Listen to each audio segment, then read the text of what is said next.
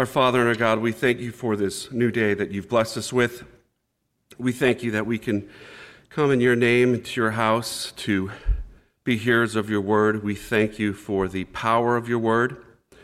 Lord Jesus, you said it is more vital and important and critical for us to sustain this life on earth.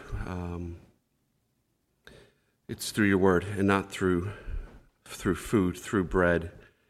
Lord, we have experienced and can testify of the power and the sustaining force of your word in our lives. We pray that you would speak to us where we're sitting in the quietness of this morning, the peace that you have granted to us for this time to be hearers of your word. We ask that your healing hand, Lord Jesus, and the comfort of your Holy Spirit, our God, be on those that are dealing with loved ones that have served your kingdom for many decades. And it is time for you to call some of your saints home. We pray that, Lord, as difficult as it is, we in our hearts could have joy that you are calling our loved ones home unto yourself to enjoy their reward. We pray, Lord, while we remain, that we be diligent for the time that you give us on this earth, as short as it may be. We pray that we would apply it to further your kingdom. We pray all of these things in the precious name of our Lord and Savior, Jesus Christ. Amen. For this morning, I'd like to read out of 2 Thessalonians chapter 1. And those that traveled with me, I ask for your patience as you will hear this yet again. But the Lord his word is living and powerful. And there could be someone in this place that needs to hear the word. So I've been going through the books of Thessalonians 1 and 2 back at home. And so I arrived to this chapter. I still have some of my thoughts here that I do want to share. Just to serve some background. So Apostle Paul set up this church in Thessalonica. And he had many challenges himself with the persecution that he was enduring. And he was calling out these Gentiles, mostly Gentiles, but also Jews, to serve the true and living God, to believe and place their entire faith in Jesus Christ, and to leave the pagan worship, to leave their old life behind that had no eternal blessing or goal. It was temporal. It was to serve them in the moment. The true and living God that they would turn to through Jesus Christ would give them so much more purpose and meaning, not only in this lifetime, but for eternity with him in heaven. It's so many. Heeded the call, had the saving faith to believe in Jesus Christ despite every opposing force, even within their own families, that went against anything dealing with Yahweh, with the true and living God. These two particular books are extensive on the second coming of Christ. Some deep insight on what it's going to look like during the rapture, when the Lord Jesus, with a great trumpet blast, will meet, if we are still alive, it might happen in our lifetime, to rapture the church, to call those that know him as Lord and Savior, and those that have gone before, this transformation of their souls with their old bodies, all of us at the same time in the air during the rapture, obtaining these glorified bodies. And we will be with the Lord in white, fine, clean linen. And there's so much more to come with that. And then subsequent to that, and clearly the timing of it, of the great tribulation that will take place, and that is when the Lord Jesus will step foot on this earth. And when that happens, the ground will split. Every eye will see, every knee will bow before him. And when the rapture of the church takes place, before, during, after, we can spend hours. I'm sure many of you have, perhaps at camp or elsewhere, family gatherings, spent many hours discussing, debating, sharing thoughts of when that might happen. But the Lord Jesus has not come back yet, not for his church, and not for final judgment. These early believers dealt with so much persecution that they thought for sure the Lord Jesus was coming again and will rescue them from this tribulation. But it didn't take place. It's only been a year after Apostle Paul wrote this, the first epistle, first letter to the church at Thessalonica. He had to write another letter to clarify some things. So let's just take a quick recap of what the timeline is. This is around 51, 53 AD, during Paul's second missionary journey. Today, Thessalonica is called Salonika. There's 300,000 people in terms of population today. Back in Paul's day, there was a mixture of both Gentiles and Jews, but they were mostly Gentile. These early Christians dealt with some fierce persecution. It was real, it was painful, and it was present. In fact, Nero, at the time, unconscionable persecution to the early believers. One example that I read, he took Christians still alive, dipped them in tar, and lit them as human torches for his garden. We can't even comprehend hearing about that, but knowing as an early believer that persecution in all cases at that time was death. And Apostle Paul had the challenge of somehow bringing assurance and confidence and peace in their lives in the moment that there is so much more to living for Christ and being ambassadors for the kingdom than what you're seeing. That the reward that is afforded to the saints, unmerited blessing of eternal life, far outweighs the current conditions. And in human terms, it's a tough sell. It's tough to convince people when they're seeing their brothers and sisters lit on fire in the emperor's garden. But they endured. These early believers endured it all. And Apostle Paul, in this particular chapter, identifies the three things that he commends them for. He commends them for their faith, for their exceeding love, and their perseverance through persecution. That's what he outlines in this chapter. Apostle Paul also needed to write this second epistle because in our terms, his identity was stolen. And there were letters floating around and being sent, purported to be written by Apostle Paul, which was a farce. That was a lie. He did not author those letters. They were completely contrary to what he has taught them, what he spoke with them when he was in person.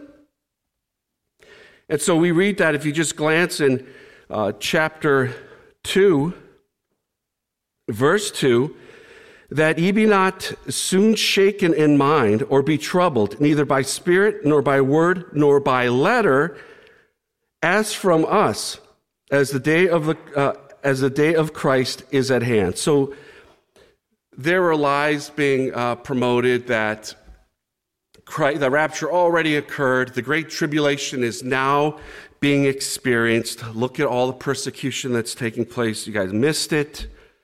Too bad.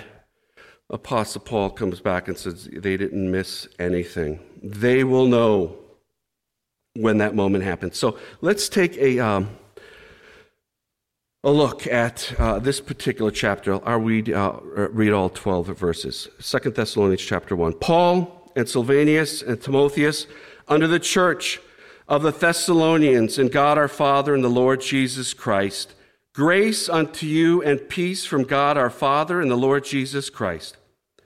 We are bound to thank God always for you, brethren, as it is meet, because that your faith groweth exceedingly, and the charity of every one of you, or the love of every one of you, all toward each other aboundeth, so that we ourselves glory in you, in the churches of God, for your patience and faith in all your persecutions and tribulations that ye endure, which is a manifest token of the righteous judgment of God, that ye may be counted worthy of the kingdom of God, for which ye also suffer, seeing it is a righteous thing with God to recompense tribulation to them that trouble you, and to you who are troubled, rest with us, when the Lord Jesus shall be revealed from heaven with his mighty angels in flaming fire, taking vengeance on them that know not God, that obey not the gospel of our Lord Jesus Christ, who shall be punished with everlasting destruction from the presence of the Lord and from the glory of his power, when he shall come to be glorified in his saints and to be admired in all of them that believe, because of our testimony among you was believed, in that day.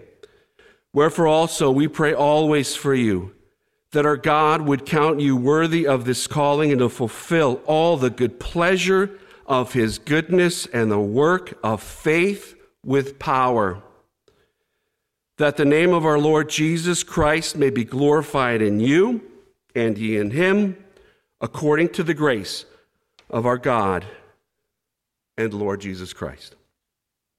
May God add his blessing to the reading of his word.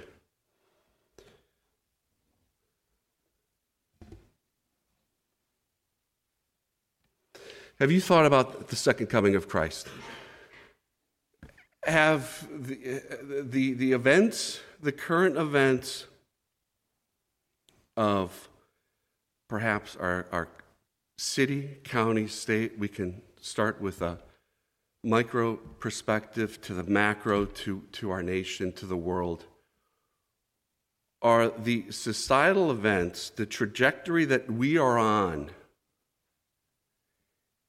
in our lifetime, the things that we have seen and experienced in my short 52 years on this earth have been absolutely amazing, and some not so amazing.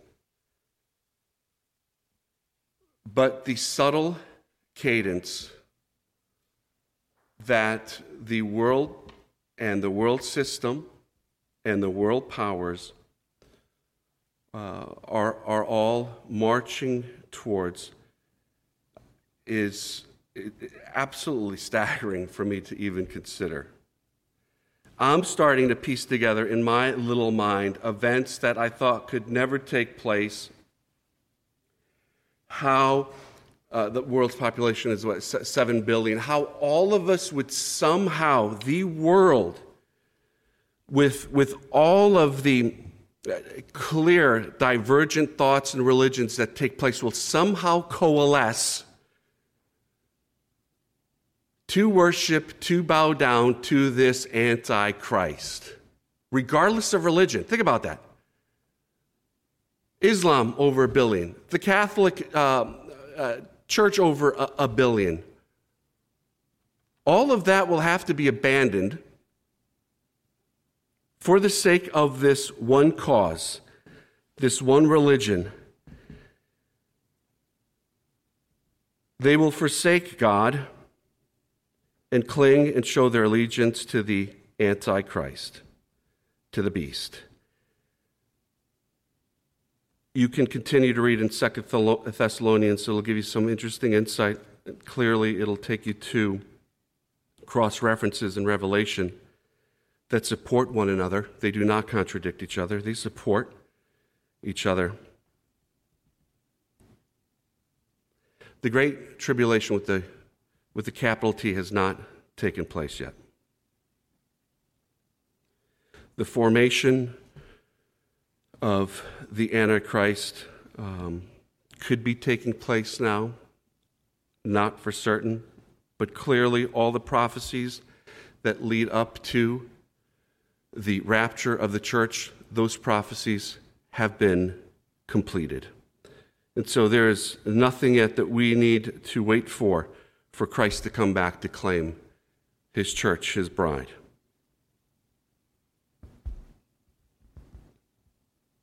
I've certainly given a lot of thought of the second coming of Christ. I'm not going to recite all the things that you've probably read in the news, things that may have kept you up at night, things that you never would have thought you would hear in your lifetime, things that you never thought would have passed into law. Even the identity of a human being, in which God is the creator of all things and the sustainer of all things, that all of that can be turned on its side.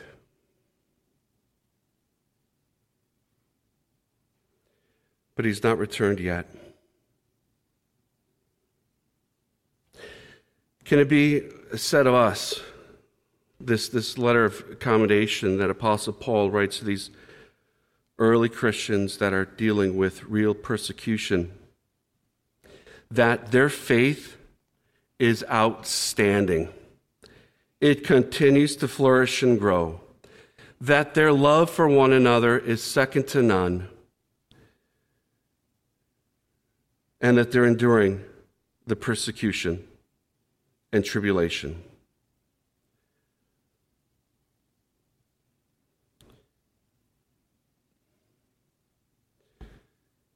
If you just for a moment glance at verse 10 in chapter 2, one thing that I want to share with you is the gospel that is shared, that is made available to everyone. And it's not by accident. It's not by being counted out. It's not because you were born and reared in a third world country, or even born here in the States, and without privilege, you did not know Christ. You did not know the gospel message. You didn't know that there was a God. There won't be any excuse. In verse 10 of chapter 2, we read, "And with all deceivableness of unrighteousness in them that perish." Why? Why are they perishing? "Because they receive not the love of the truth, that they might be saved."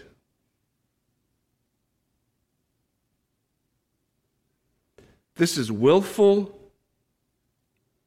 deliberate, not wanting anything to do with the truth. Knowing that if they loved the truth, they would be saved, they willfully and ignorantly deny the truth.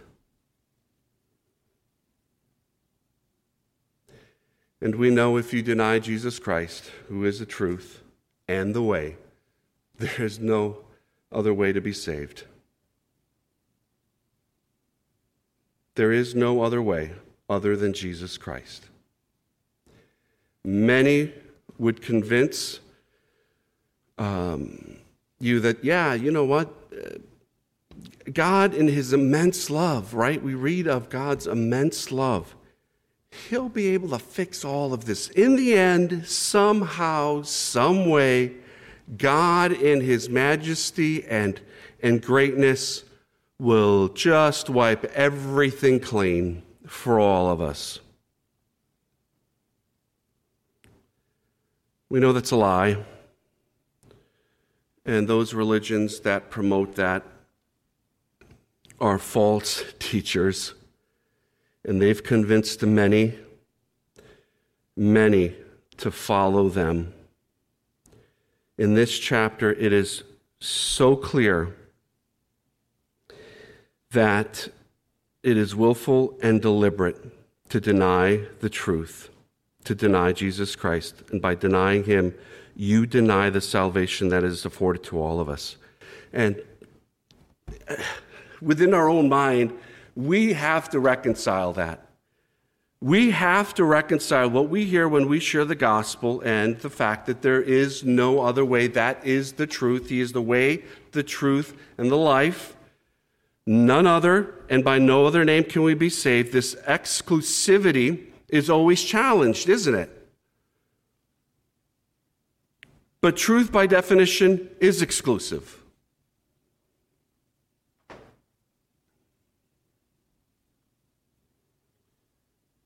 So you have to reconcile in your mind.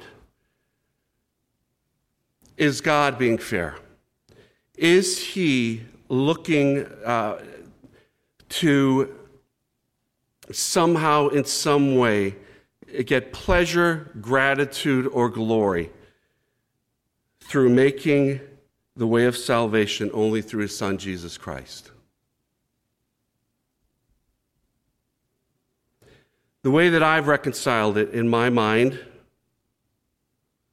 is that I'm so incredibly thankful each and every day that God made it even possible for me to be reconciled to him. That through his Son, Jesus Christ, who took upon himself human flesh, entered our time and space, and was in all ways,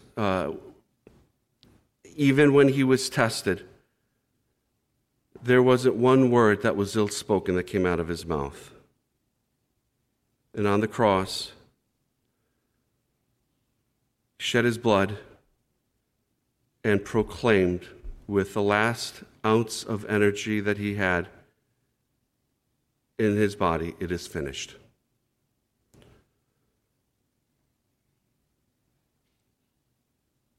Nothing more needed to be done. He rose victoriously the third day, conquering both sin and death.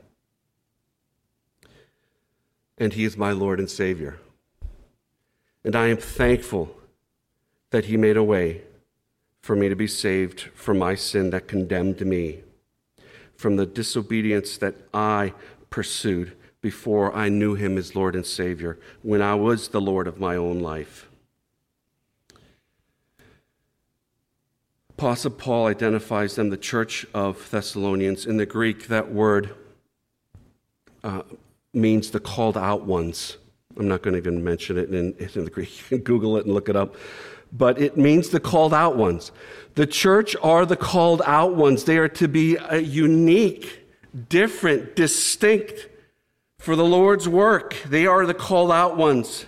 They are not living as the rest of society,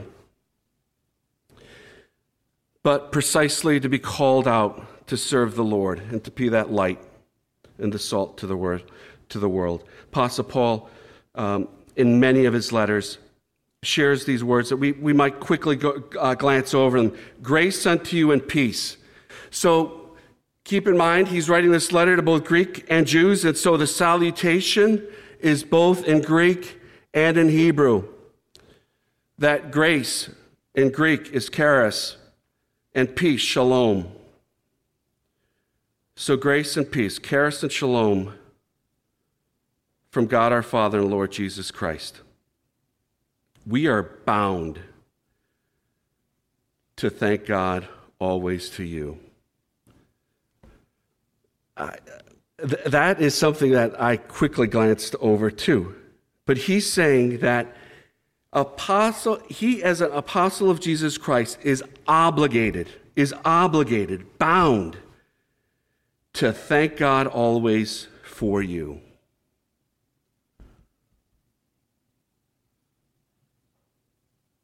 Apostle Paul with his conversion and the personal accusations constantly being diminished in his authority in terms of being an apostle. And so from the early believers to even those in the secular world, always dealt with being an imposter, wasn't true, wasn't genuine. If you have some time to read some of these letters or listen to it, without hesitation, Apostle Paul offers through prayer thanksgiving, that he is obligated to do that. As an apostle, the gospel that he shared, he was able to see these church plants with his own eyes. He was able to write letters of encouragement. Today, I would encourage you, the testimony and the witness that we have may not result in what we would think would be the effect of our sharing the gospel. That we somehow, some way, we need to see A to Z, the whole path, the whole continuum being done before our eyes. But we know that's not the case. The Lord will call you in a moment to a person for a word, for a testimony, for an encouragement at that place and that time. And you will not be able to see the rest of that individual's journey. And we've all heard testimonies where they can't remember the person or the place, but someone said something and did something. And I want to encourage you today that as seemingly small as your witness and testimony may be, you have no idea the eternal impact of it. So don't be discouraged that you don't have the opportunity to see them actually be baptized and serve the Lord. But that sliver of time, take the opportunity. The days are short. The days are short. The Lord Jesus said, the harvest is ready. And where are all the workers? I want to encourage you, step out in faith, show your love. And if there's perceived persecution, someone may not talk to you the same way, may not invite you at the lunch table, may not invite you at the next outing, whatever it may be, take on that persecution and endure through it. You're not being dipped in tar, lit on fire, and nailed to a tree to light a garden, though that type of persecution may come.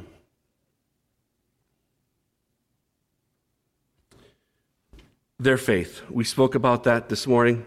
Brother Tim, I also, huge fan of that lesson. It takes me back to my Sunday school days, the tenacity and just fearless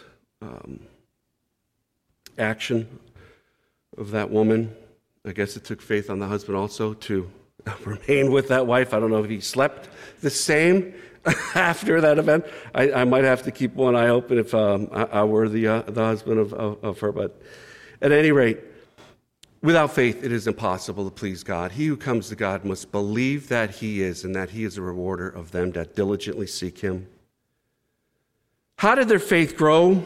Romans 10:17 talks about the efficacy and power of God's word to grow our faith. The more we read, the more we hear God's word, its natural effect is to produce more faith. Faith cometh by hearing, and hearing the word of God. Whether you're reading it through an app, listening to it in the car, attending a church service, a Bible study, your prayer time, your reading time, God's word, to the degree that we are reading it and hearing it, our faith will increase. And their faith grew exceedingly, and their love for everyone. How did their love for everyone grow? How do we increase our love for one another? Jesus Christ said, a new command I give you. And think about that for a moment. What new command is Christ giving us? He shared with us that the law hangs on two things, the entire law. To love the Lord your God with all your heart, soul, and mind, and to love your neighbor as yourself. But a new command, he said, I give you. In John 13, 34 through 35, that you love one another as I have loved you. So loving one another has been taken to a whole nother level, because our love, as Jesus Christ commands us, is to be in the same way that he has loved us. That you also love one another. By this all men will know that you are my disciples, if you love one another as I have loved you. By the way you received the love of Christ, it's the same way you are to share it with your loved ones, with your brothers and sisters in the Lord. And how much love did Jesus Christ show you? How much love did he extend to you while we were yet sinners in our disobedience and our denying who he was, died for us? He commends them for their faith, for their love, and for their perseverance through tribulation. We get the word tribulation from the Latin word tribulum. The Romans used this tribulum to separate the grain from the wheat. So chaff, whatever grain it was a plank of wood, and on the other side of the plank of wood, sharp, jagged instruments, metal, whatever they used. And that tribulum, as it was on this cart, would go back and forth over the fields, separating the grain. It sounds a little painful for the plant. Could you imagine if that were running on our backs? And there are trials and tribulations that perhaps, in a sense, felt like that. That as difficult as it was emotionally, physically, it was as if those sharp, jagged pieces of steel were running on our backs.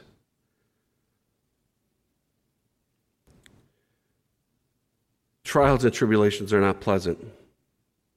And we read, but rejoice in our suffering. Romans 5, 3 through 6. Rejoice in suffering. And not only this, but we also, and this is from the ESV, but we also celebrate in our tribulations, knowing that tribulation brings about perseverance, and perseverance proven character, and proven character hope, and hope does not disappoint, because the love of God has been poured out within our hearts through the Holy Spirit who he has given to us. It's through the difficult moments that we mature. We have enjoyed some spectacular weather this summer. Yesterday was beautiful. Today, a carbon copy, sunny and 80.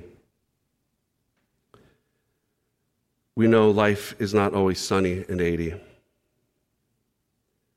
There are real trials and hardships that we have to go through. Many times, as difficult as they are, we may challenge God. We may question God as to why. Why this trial? Why this tribulation? Why me? What did I do to deserve this? Teaching Sunday school since I was 15. On and on with the list of the things that we've done, that somehow, some way, there's a balance, and so there shouldn't be as much tribulation and difficulty and hardship in our life. We know when we look back at those dark times, those difficult times in our life, that's when the growth, the maturity, the perseverance took place. So easy for us to look and challenge God to the things that we have to deal with the ungodly. that seemingly have everything. Their lives, by all appearances, every need satisfied, everything you could want. Without the hardship, without the persecution, not the difficulties that you're dealing with, not at all. And they don't even acknowledge God. They would not so much pray to him, or acknowledge that he even exists. And they have it all. Why me? There's a psalm that speaks to that, Psalm 73. Asaph looked around and saw the ungodly, from his perspective, prospering. Not dealing with the persecution and the trials and hardships that he was dealing with. This is what he writes. God is indeed good to Israel, to the pure of heart, but as for me, my feet almost slipped, my steps nearly went astray. For I envied the arrogant. I saw the prosperity of the wicked. They have an easy time until they die, and their bodies are well fed. They are not in trouble like others. They are not afflicted like most people. Therefore, pride is their necklace, and violence covers them like a garment. Their eyes bulge out from fatness. The imaginations of their hearts run wild. They mock, and they speak maliciously, arrogantly, threatening oppression. They set their mouths against heaven, and their tongues strut across the earth. Therefore, his people turn to them and drink in their overflowing words. The wicked say, how can God know? Does the Most High know everything? Look at them, the wicked. They are always at ease, and they increase their wealth. Did I purify my heart and wash my hands in innocence for nothing? For I am afflicted all day long and punished every morning. If I had decided to say these things aloud, I would have betrayed your people. So Asaph knew enough to keep the questioning of the trials and hardships that he was enduring, while seemingly from his perspective everyone else had the perfect life. He knew not to say that aloud, to show here reverence to God and to his people. So he kept his mouth shut, and he concludes, when I tried to understand all of this, it seemed hopeless until I entered God's sanctuary. Until I entered God's sanctuary, then I understood their destiny.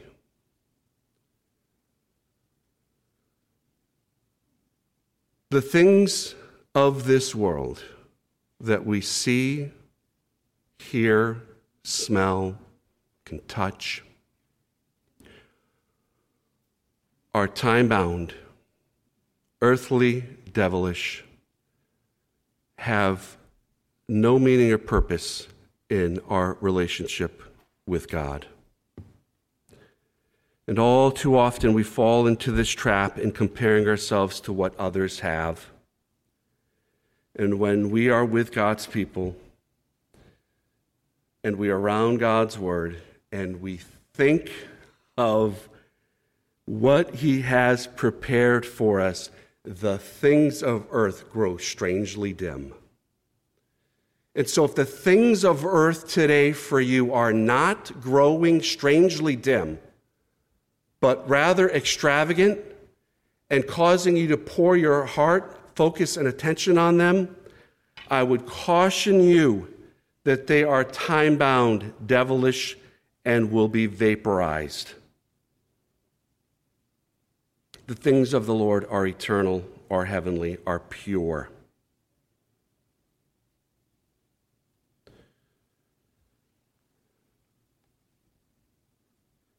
And so the perspective and encouragement that Apostle Paul had to these early believers, that the Lord Jesus has, that judgment has not come. He shares yet again what it will look like, what they will experience.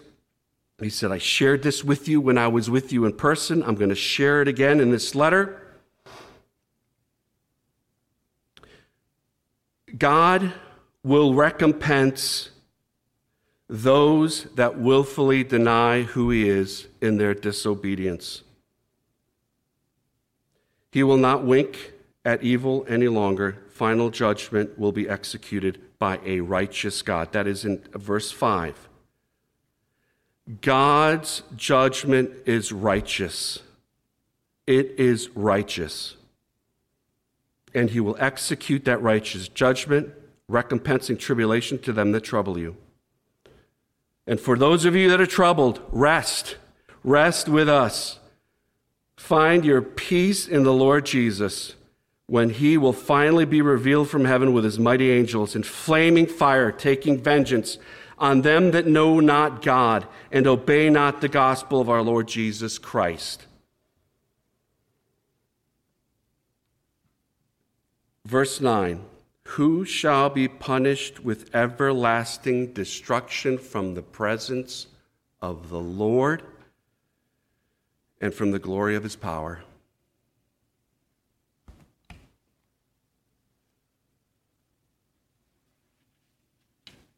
There's an individual that made the Times front cover, best-selling book, There Is No Hell.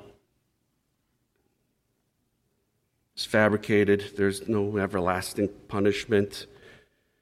It was all made up. This is a difficult verse, incredibly difficult verse. We cannot overlook it. It's in God's word, and it's clear that this punishment, hell, does exist. It was created for the devil, his demons, for everlasting destruction, which means without and in perpetuity, forever.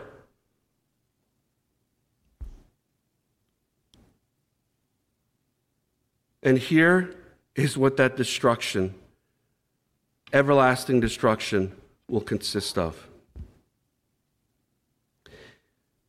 Anguish and grief, gnashing of teeth, but from the presence of the Lord and from the glory of his power.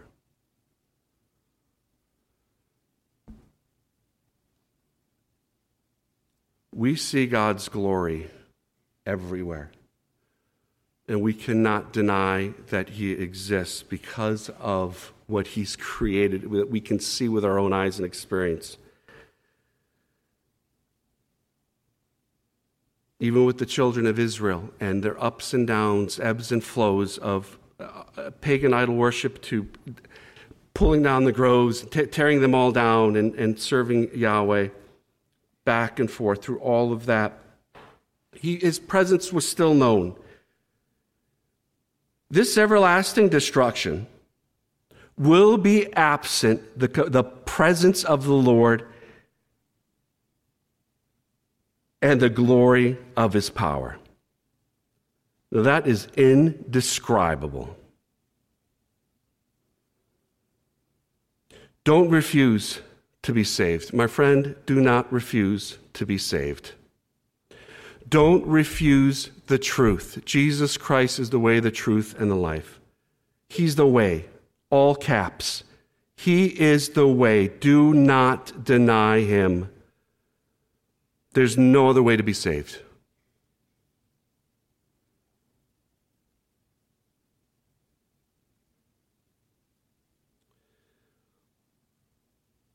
We can only be saved through Jesus Christ, our Lord. You might marvel at this. I challenge you to think of it differently, that God made a way. He didn't have to make a way. He made a way. God does not delight in the death of a sinner. He does not delight. But hell is not a place where you're going to be exterminated, where you're going to be annihilated, where you're going to be vaporized. It will be experienced. And it will be experienced with the absence of God's presence and his glory and power. This place is prepared for the devil and his angels, Matthew 25:41. Then shall he say also unto them on the left hand, Depart from me, ye cursed, into everlasting fire, prepared for the devil and his angels. You will hear other doctrines, you will read other things, hear things on social media that would say the complete opposite, universalism, that God's going to just wipe the slate clean. That's all a lie. It's all fabricated to lead you away from the truth. We read from God's word the truth. Don't be deceived by that false doctrine. The end will not be good. There is a hell, and there's everlasting punishment. Don't be shut out from God's presence.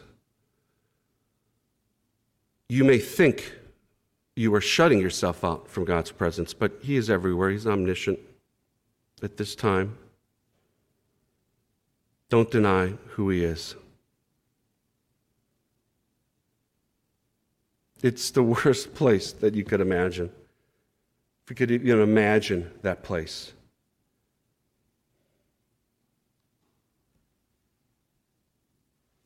Today, if you hear His voice, harden not your heart. Harden not your heart. It speaks of the angels and the saints returning. Coincides with Revelation. We don't have time to run into that. But he concludes this portion of his letter, our chapter 1, like this. Wherefore also we pray always for you, that our God would count you worthy of this calling and fulfill all the good pleasure of His goodness and the work of faith with power, that the name of our Lord Jesus Christ may be glorified in you and you in Him, according to the grace of our God and the Lord Jesus Christ. Not sure if that's what you expected this morning for a service, but it's God's Word. We know many tippy-toe around the notion of heaven and hell. It does not bring a huge draw when that is the title of the service. But I will not be incompetent in skipping over chapters or verses that are difficult to share. But at the same time, I have great with you this morning. If you don't know the Lord Jesus, don't harden your heart. Don't willfully ignore in the depth of your heart you knowing that He is God and that He is the only way to be saved. For my brothers and sisters, the seemingly insignificant moments, whether with family or friends or co-workers, somehow, some way,